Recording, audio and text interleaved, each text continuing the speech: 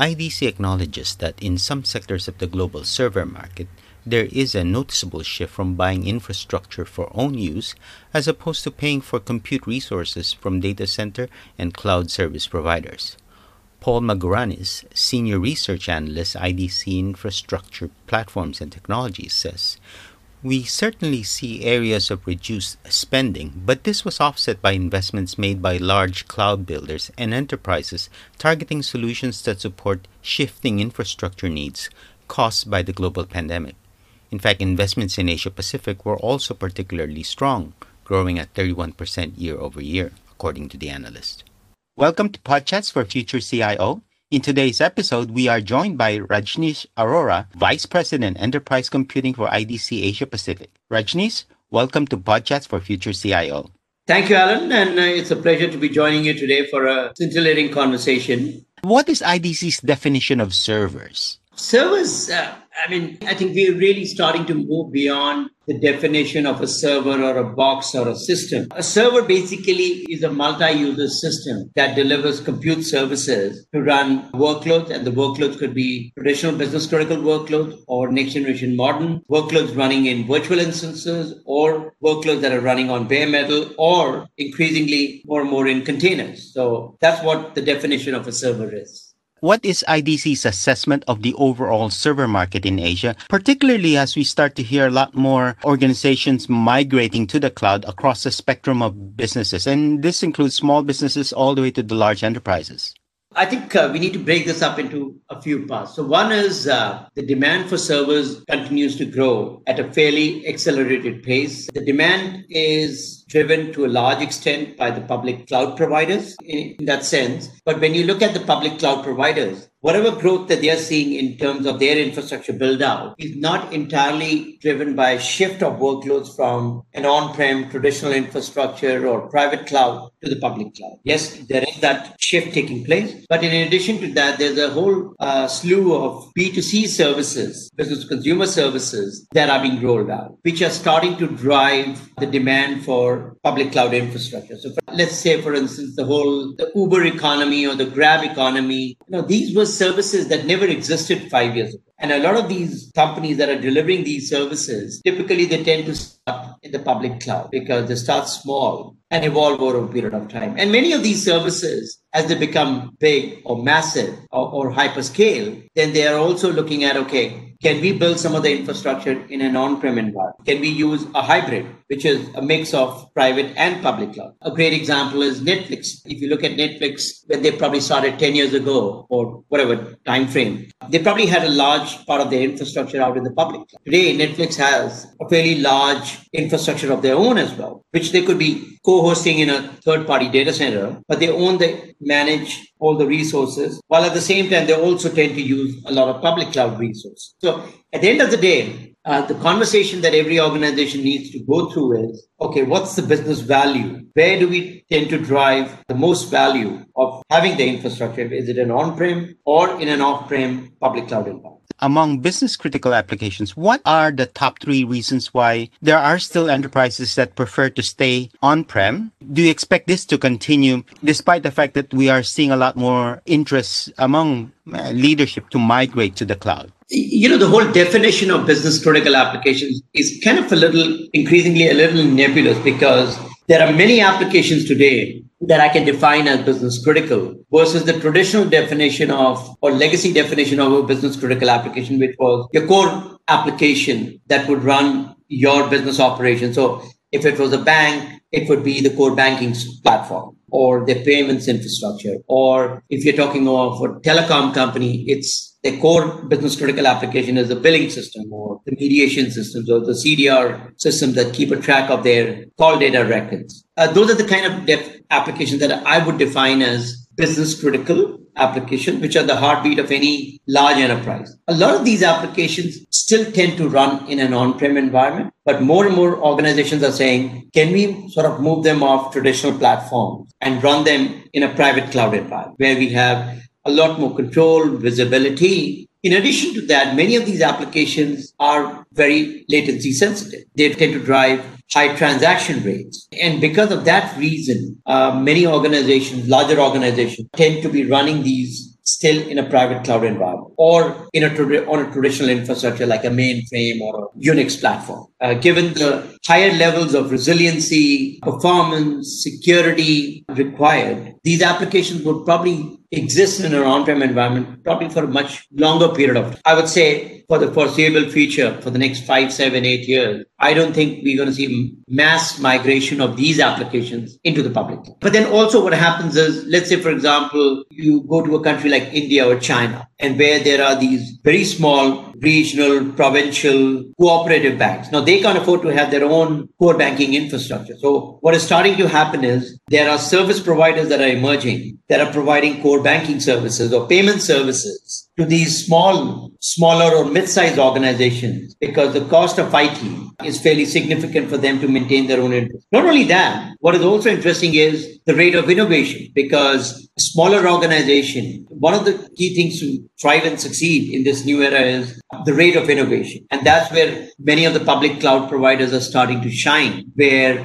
they can innovate because they have extremely large infrastructure, large teams, large human capital that can drive innovation at a much greater pace than many of the mid-sized organizations. Looking specifically at the server marketplace, what is your assessment regarding server hardware and operating systems? I mean, you broached the idea of mainframes.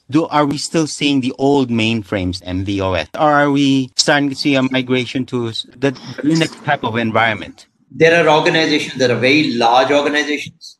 Some of the largest public sector entities like tax authorities in many countries, immigration systems. If you look at the financial services, payment infrastructure systems, payment processing systems, we are looking at core banking systems, or even airline reservation systems. The scale of transaction that they want to process, the kind of security that they need, mainframes will continue to shine in many of these very specific environments. But what is also happening is, and IBM has done a phenomenal job of not only making sure that they deliver value for the traditional workloads, the ZOS, the MBS workload, but at the same time also ensure that the mainframes remain relevant in this new era. A lot of the mainframes today are also being used for very large Linux environments. Organizations that are traditional mainframe users, as well as organizations that have previously never used a mainframe and are using the mainframe exclusively for a very large Linux environment, because that's where the security, the manageability, and the ease of operation kind of tends to shine in very large environments. But mainframe is not the platform for every organization, as I would say. IBM, as you rightly mentioned, I think they're the most dominant mainframe provider at this point in time. But there are organizations that are, they're an IBM mainframe on-prem, but they're also looking to the cloud as an option for them. Is there a bridge that would allow them to keep their core systems running on mainframes and still allow them to run it partly in the cloud? Can that work? Yes, absolutely. A great question, because any large organization, they don't have 5, 10, 15, 20 applications. They have hundreds of applications. If you go into banks, they have thousands of applications.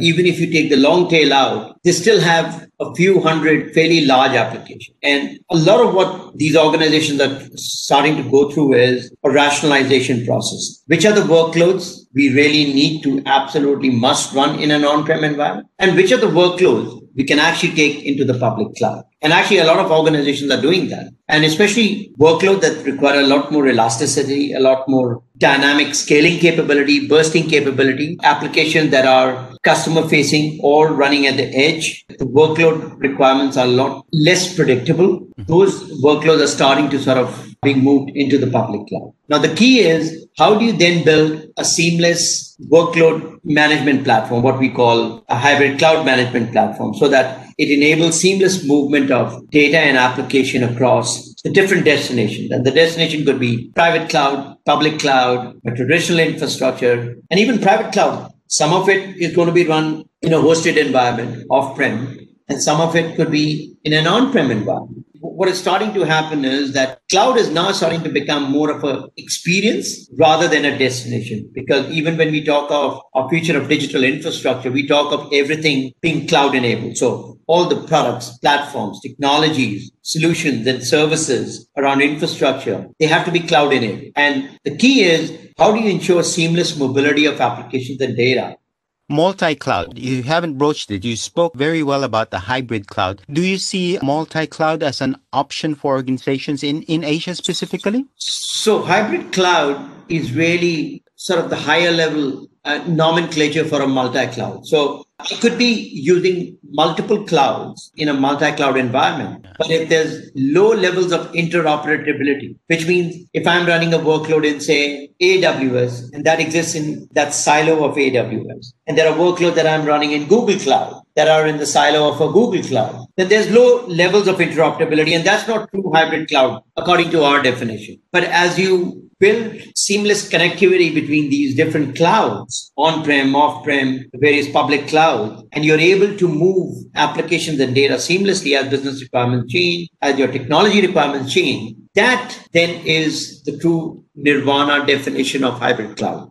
Edge cloud. Started to hear that last year. What do you see will be critical trends for edge cloud in 2021?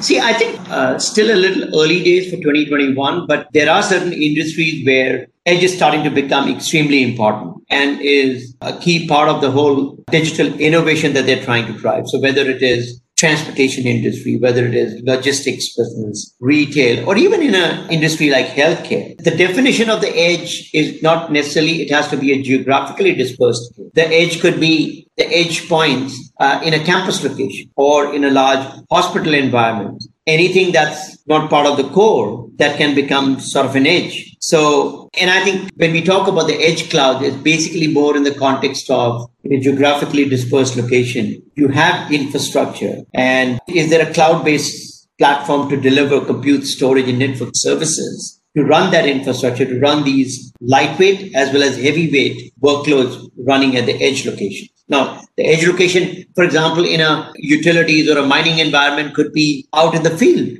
where an organization is doing oil exploration or they're doing all kinds of mining and exploration. They're running those services, and there could be a cloud required to run those workloads or microservices. As we look to 2021, what are your views with regards to what will characterize the server marketplace in Asia? In particular, which type of verticals will be sticking with on-prem and those that are moving totally to the cloud? See, I think 2021, 22, next couple of years, organizations that first of all, have a very large infrastructure of their own that they've built over the past 5, 10, 15, 20 years. Those are the organizations that will tend to, I wouldn't say stick to private cloud, but they'll maintain their large investments in an on-prem environment because they have the size, the scale, kind of support their own infrastructure. Now, what is also important to remember is that public cloud kind of started to shine 10 years ago, 7, 8 years ago, because the software tools and capabilities were not available at that point in time that could enable organizations, CIOs to deliver cloud-like experience and cloud-like capabilities in their own environment.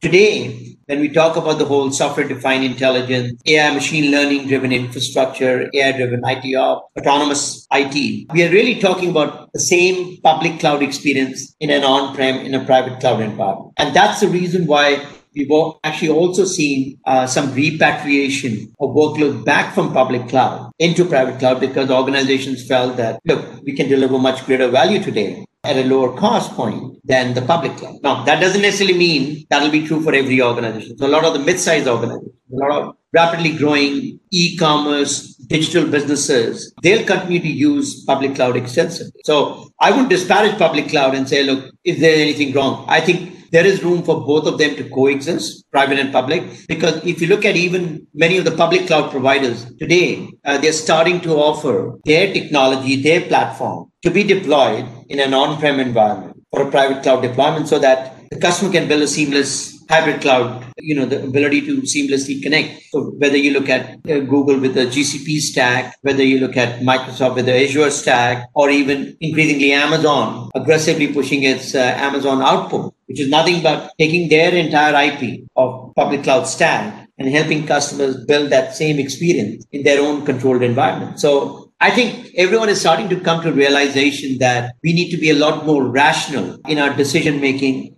process when we look at our portfolio of workloads, applications, and microservices. Which ones we want to run in an on-prem environment? What's the business value that we're going to drive out of that? And what are the workloads that provide best fit in a public cloud environment. Rajneesh, as always, thank you for joining us on Podchats for Future CIO. Always a pleasure. Thank you so much and have a great day ahead. That was Abneesh Arora, Vice President, Enterprise Computing, IDC Asia Pacific, speaking to us at length on key trends impacting servers on-prem and on its various incarnations in the cloud, including private, public, hybrid, and multi-cloud. You are listening in to Podchats for Future CIO. As always, if you have a topic you'd like us to cover on this channel, please email us at editors@society.com. Please like and subscribe this channel so that you can be notified of future episodes. See you on the next episode of Podchats for Future CIO. Stay safe and bye for now.